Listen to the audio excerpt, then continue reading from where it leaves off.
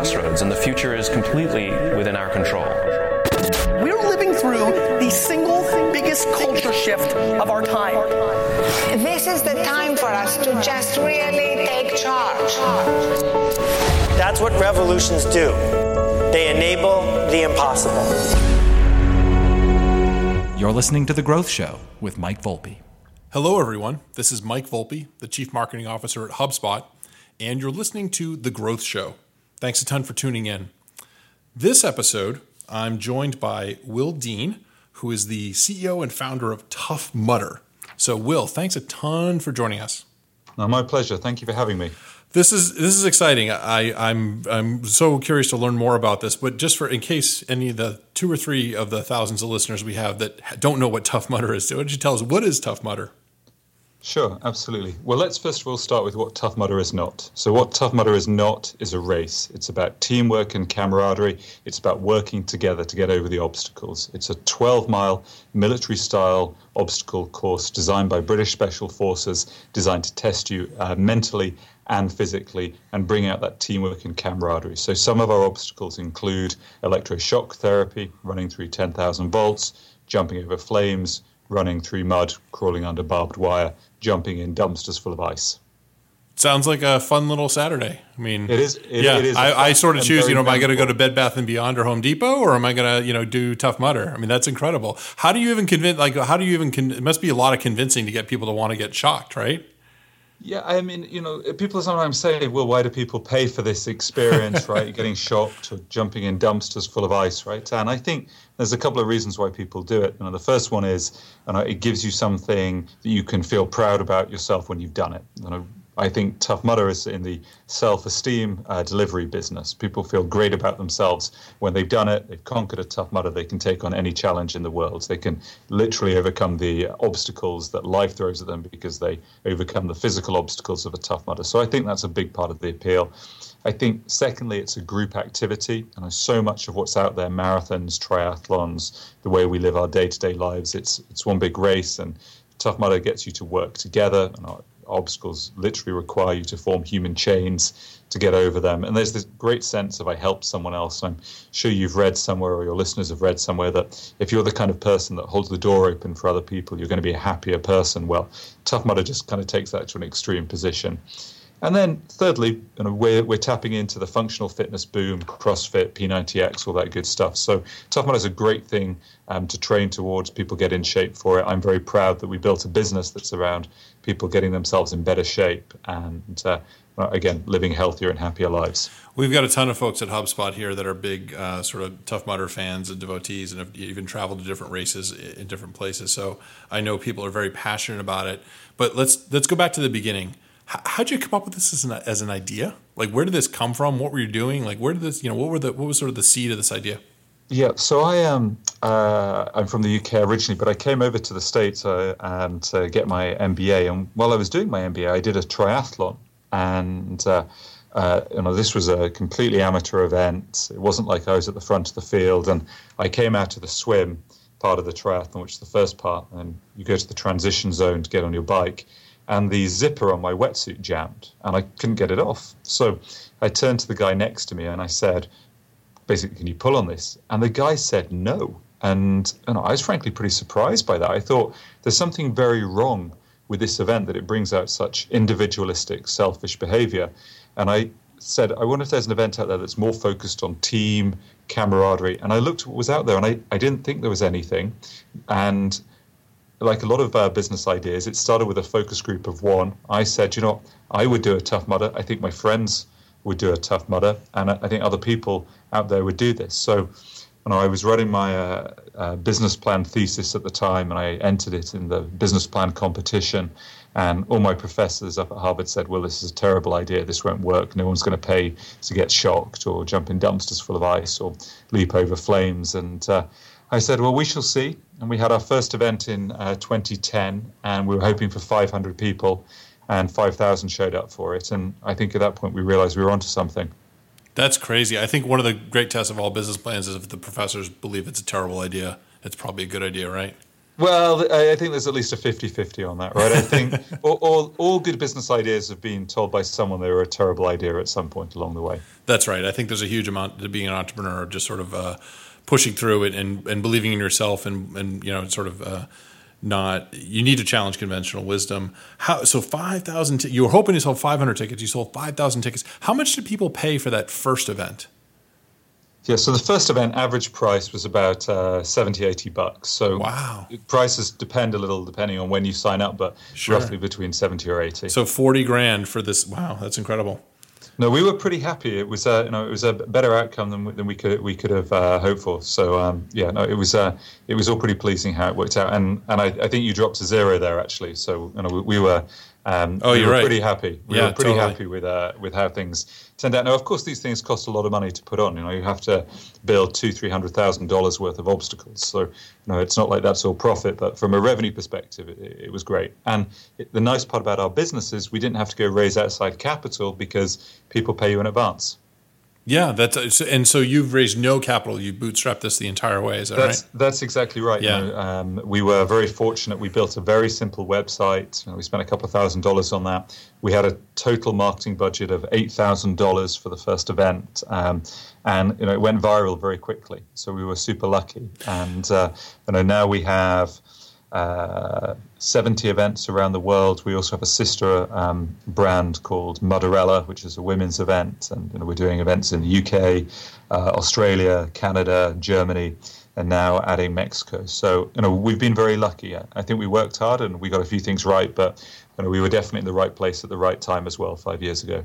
Yeah, that's amazing. I think one of the interesting things is that the crazier your business is, the crazier your ideas, sometimes the less you need to spend in marketing, because if it's a hit, it's one of those things like, wow, this is so crazy. Do you believe this? And people are much more willing to talk about it and share about it. And you end up creating these really interesting sort of brand advocates.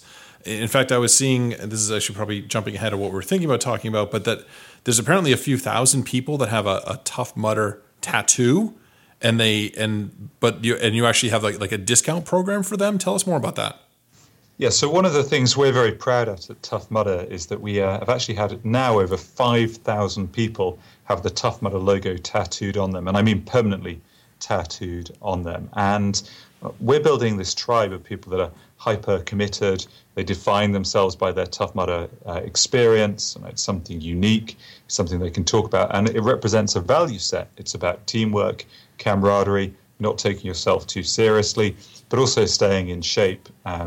And we have people that buy season passes. They come to almost every single one of our events. They travel all around the world to see them in different places. And it's a huge part of who they are. And people sometimes say, well, what brands do you aspire to be like? And my first response is Harley Davidson. Mm-hmm. It's Harley Davidson is not a motorcycle company. It's a experience company. And it's a club for those people that are in it, and that's what we aspire to be at Tough Mudder. But I won't lie, it is a little scary when people recognize me on the subway as being the Tough Mudder guy. Yeah, I can't even imagine what that's... Although I guess if you're the Tough Mudder guy, they probably think you're pretty tough, so probably nobody messes with you on the subway. Well, I guess that's true. Normally they just want to get a selfie with me, so it could be worse. That's awesome. So let's talk about the growth. This is, we're on the Growth Show. So that first event sold 5,000 tickets, great. And you've talked a lot about where you are today because you're global. You have all these different events, and you talked about the Mudderella event you have, which is the women's event, all these things. Talk to us about the path between the 5,000 one-time event to where you are today. What was that early curve like? What do you think the couple of key things were that helped you get going?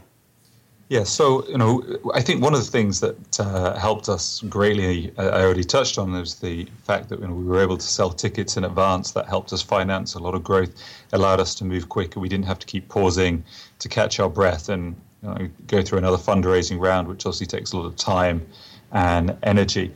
But I think Tough Mudder has always been a mission-driven company. I think making money, being profitable, for me, that's a necessary, not a sufficient condition for being a great organization. I think great companies, the kind of companies that really passionate people want to come and work at and devote themselves to, they do more than just grow at 5% a year or try and deliver return to their shareholders. It's about being part of something that makes the world a better place. And at Tough Mudder, we think we do that for a number of reasons. We make people healthier, happier, more confident, better connected with their friends. And so once the brand started taking off in 2011, and I can talk a little bit about some of the numbers, we started getting deluged with resumes. In 2012, we had almost 100,000 resumes into the business in 1 year. And that's a problem, but it's a high-class problem to have. We attracted a lot of talent, not just here in the US, but from around the world. And I think that was key. I think from the outside looking in, it probably looks like it was all very smooth and we grew like this rocket ship and everything was perfectly planned out. I can assure you, and on the inside, we made a lot of mistakes along the way. And I think a really important thing when you're growing is to make sure you don't let your ego get in front of you and allow yourself to become arrogant, because you make a lot of mistakes. And it's not the making mistakes that's the issue, it's the not learning from them that's the problem. And I think one of the things that we've always been very clear on at Tough Mudder is that we have to have a very clear set of values that we live by. And very central to that is making sure that we're learning from our mistakes and making sure we're hiring people that have got low egos. And Guy and I, when we founded the company, we always said, never hire anyone you wouldn't have dinner with. And I think it's a pretty simple maxim to live by, but it's an easy one to lose sight of when you need to hire 20 people in 2 months. But we went through all of that. In terms of numbers, we had 12 events in 2011. We had 35 events in 2012, and by 2013 we were up to over 50 events, and we were doing business on 3 continents. That was the year that we rolled out Mudderella, which is the women's event. We scaled that in 2014. We added in 2015. We're now adding Mexico as a new market. We also launched a new product, which is a middle distance product, 5 miles long, called the Urban Mudder. We've got our first Urban Mudder coming up in the spring or in the summer here in New York City. But assuming that goes well, and sales are definitely off to a good start, we're going to keep expanding that, and we hope to have many more of those in 2016. So, the CEO's job is to make sure the company's still growing, because if you're not growing, you're dying. And we believe that we've got a ton of growth motors that'll keep the company moving forward for the next few years. So that's very interesting. There's a couple things I want to drill into there. It seems like part of the real key to your growth has been maintaining that humility, and it feels like almost always looking into the mistakes that you made and trying to learn from those mistakes.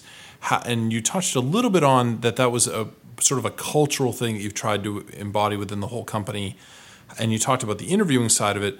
Any tips for folks that want to establish more of a culture like that? Anything that you do with the employees, or any ways that you sort of get them to understand about how to look at mistakes and things like that at all? Like, talk to us about the internal culture. Like, how do you, after you get the right people in the door, how do you keep managing them over time so they sort of maintain that humility and are constantly questioning what they're doing?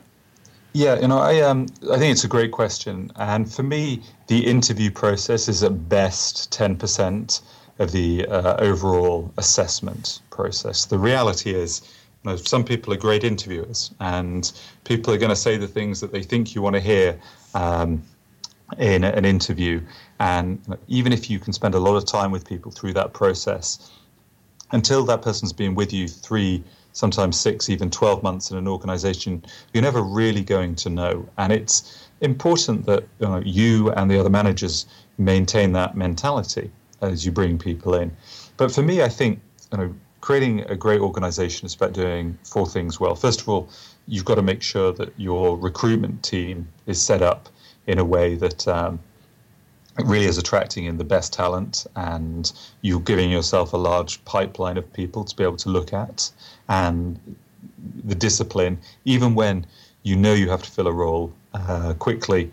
And it's painful to have to have a gap in the organization, that you're doing all you can to be disciplined and saying, I will not accept a B player, I'll only put an A player in that role. So that's the recruitment part. I think it's really important to run in well thought out and comprehensive induction programs where you really give people the necessary understanding of what the organization's about and what your values mean in practice. And there's no one right or wrong set of values, but being able to explain to people, normally through case studies, these are some of the things that we've done in the past, these are some of the mistakes we've made, and being honest with people about what your culture is about. And that has to start in the recruitment process, through the interview and through into induction, because a great culture isn't going to be all things to all people. The US Marine Corps is a great culture for the purpose of the organization. Some people love that, other people wouldn't enjoy it one little bit, and that's okay. Your culture should stand for something, and you don't need to try to be the Marriott Hotel with your culture. You don't have to say it'll be an enjoyable stay for everyone in your company. And you should be okay with the fact that some people aren't going to work out, and that doesn't make you a bad person or a bad employer. In fact, it's probably a sign that you're a good employer, because some people are going to love it, other people aren't. And then I think really important within that is that you create feedback loops for people, so the training and assessment part of it, so that when people make mistakes, and we all do, myself included, you're explaining to people what they've done wrong, and you're doing it in a way that frames it as a developmental opportunity. And you've got to really drill that into the culture. And you also have to make sure with that people understand it's all right to ask why. In fact, that's encouraged, and really figure out what the root cause of a problem is. And the word culture is a little misleading, quite frankly. I think in a lot of companies, people think that's about having foosball tables or free beer in the fridge, and that's nothing to do with what the culture is. The culture just means, how do people behave when you're not looking? That's what a culture is, because when the CEO is looking and other senior managers looking, people are going to behave in one way because they know they're being assessed. The question is, how do they behave when they're out in the field? And at Tough Mudder, we literally send people into fields thousands of miles away from our offices. So I can't look out of the window and say, hey, why are you on Facebook? Shouldn't you be doing some work? You have to rely upon people to get it done and make good judgment calls. And that's about behavioral norms. And that only comes from making sure that you have a solid foundation, and when you add someone to it, that those norms are already in place and people understand what's expected of them. And when they make a mistake, you explain it to them. You don't criticize them. You're not negative about it, but you explain why that's not okay. So I think that's what it's about. I think that makes a ton of sense. And I think especially that point about your company culture, the environment, the norms that you're setting, it doesn't need to be for everyone. I think that's I think a lot of times people sort of want to be able to hire any possible person and things like that. And I think that's something that we actually at HubSpot, in some ways, sort of a little sort of story here. We do a quarterly employee net promoter score, and we basically ask employees, like, how likely would you be to refer one of your friends to come work at HubSpot? And the score is usually quite high, but occasionally when you see in the comments, people say, well, like, I gave it a little lower score because most of my friends wouldn't be right for HubSpot. And I think that that's really interesting. And I think that actually says that, like, hey, we have a great culture for some people, and for the right person, it's a fantastic place to be. But for the wrong person, it's not a great place to be, right? And I think being open and honest with yourself about what kind of company you're trying to build, and knowing who it's for, and in some ways using the interview process and your recruiting process to make sure you're in some ways screening out people that may be great people but wouldn't be right for your culture, is actually an important thing. I couldn't agree more. It's just key. And all human beings want to be liked. Anyone that says they don't want to be liked is just lying. But when you're trying to build a culture, you have to think about what's appropriate for your organization. And we're an organization where we put on live events, and we're very, very proud of our safety record. The most dangerous part about doing a Tough Mudder is the drive to a Tough Mudder. Actually, running the event is 10 times safer than running a marathon. But we've got to build a culture where people take a lot of responsibility, and we can't cut any corners when it comes to that. And other organizations, it may be much more about creativity, but when it comes to delivering events, we have to have very, very clear operating procedures. People have to follow those, and people have to be okay under sometimes some pretty stressful situations. And that's our culture. And some people are not going to fit in here. And when people leave, it's unfortunate they didn't fit in, but you can't beat yourself up too much about that. All right, I totally agree. I want to shift to a little bit of a new topic, which is competition. So I think since you guys have started, there's been some other companies that basically seen your success, done some similar things, and there's some competition out there now. Yeah. As a CEO, should you think about competition? How should people think about that? What role does competition play in your sort of daily thoughts, and how much do you think about it? How do you interpret it? What role does that play? So I think, I'd love to tell you there's one answer, and there's like a one-size-fits-all policy that works for everyone. But the reality is, I think it does depend a little bit upon your industry, and I think it does depend a little bit about the culture that you're trying to build. And someone once said to me, and I think it's broadly true, is that great companies don't compete against their competitors, they compete against themselves. So most people on any given weekend are not doing a Tough Mudder because they're doing another obstacle course. Right? They're not doing a Tough Mudder because they chose not to do a Tough Mudder. So the biggest thing that we're competing against is non-consumption. And so we've got to ask ourselves, well, why is it that if someone's not doing an event, how can we convince them to think differently about that? So I think that's the first thing I'd say. And the best defense against competition, and the best defense against non-consumption is to put on awesome experiences or have an awesome product. And I think the reason Tough Mudder has been able to maintain its pretty large lead over the other would-be competitors in terms of market share and brand awareness, the reason we've been able to maintain that is because we have a truly innovative product. We invest a lot more time, energy, and resources into our innovation process every year. And this year we kicked off a completely new catalogue of obstacles. Every single one of them changed for this year. The reason we can afford to do that is because we've got the most people. The reason we've got the most people is because we do that. So, that becomes for us a source of sustainable advantage as an organization. I think, the second part to that is, you'd be a fool as a CEO to not look out there and at least see what others are doing. And I think great companies, they don't just look at their immediate competitors. For us, that might be other mud runs or other obstacle courses. They look at the wider universe and they say, okay, what other great things are going on out there? So we sell most of our tickets through our website. So I'm frankly not looking at what my competitors are doing. I'm looking at what Amazon is doing in that space, because that's a company that leads the way when it comes to e-commerce. And the second you stop trying to take ideas from the outside world into your organization, you can become a very blinkered and narrow-minded organization. So my answer is, you have to look at what's going on there. You have to approach your would-be competitors with caution, but ultimately the best defense against your competitors is to produce an awesome product. And the best way to ensure you do that is to make sure you remain open-minded and keep looking in non-obvious pools for new ideas. I think that makes so much sense. I feel like the best CEOs out there are constantly trying to innovate and drive the company and, bring new things into the company, and have this constant pace of innovation that's happening. And I feel like you had a little quote earlier, something about like, if you're not growing, you're dying, or something like that. And I think that that's so true in this economy, in this day and age. If your company is not driving forward and introducing new products, even if you don't feel like you necessarily need to, new products, new services, innovating the way you deliver those things, things move so fast today that you will be left behind very quickly. So I think that's a great philosophy and probably a good point maybe for us to end on. But I do have one maybe slightly fun question I wanted to ask about was, I was reading somewhere you have like an obstacle innovation lab somewhere like in the the secluded area of Pennsylvania where no one can see. Like, tell us what's going on there, like what's happening.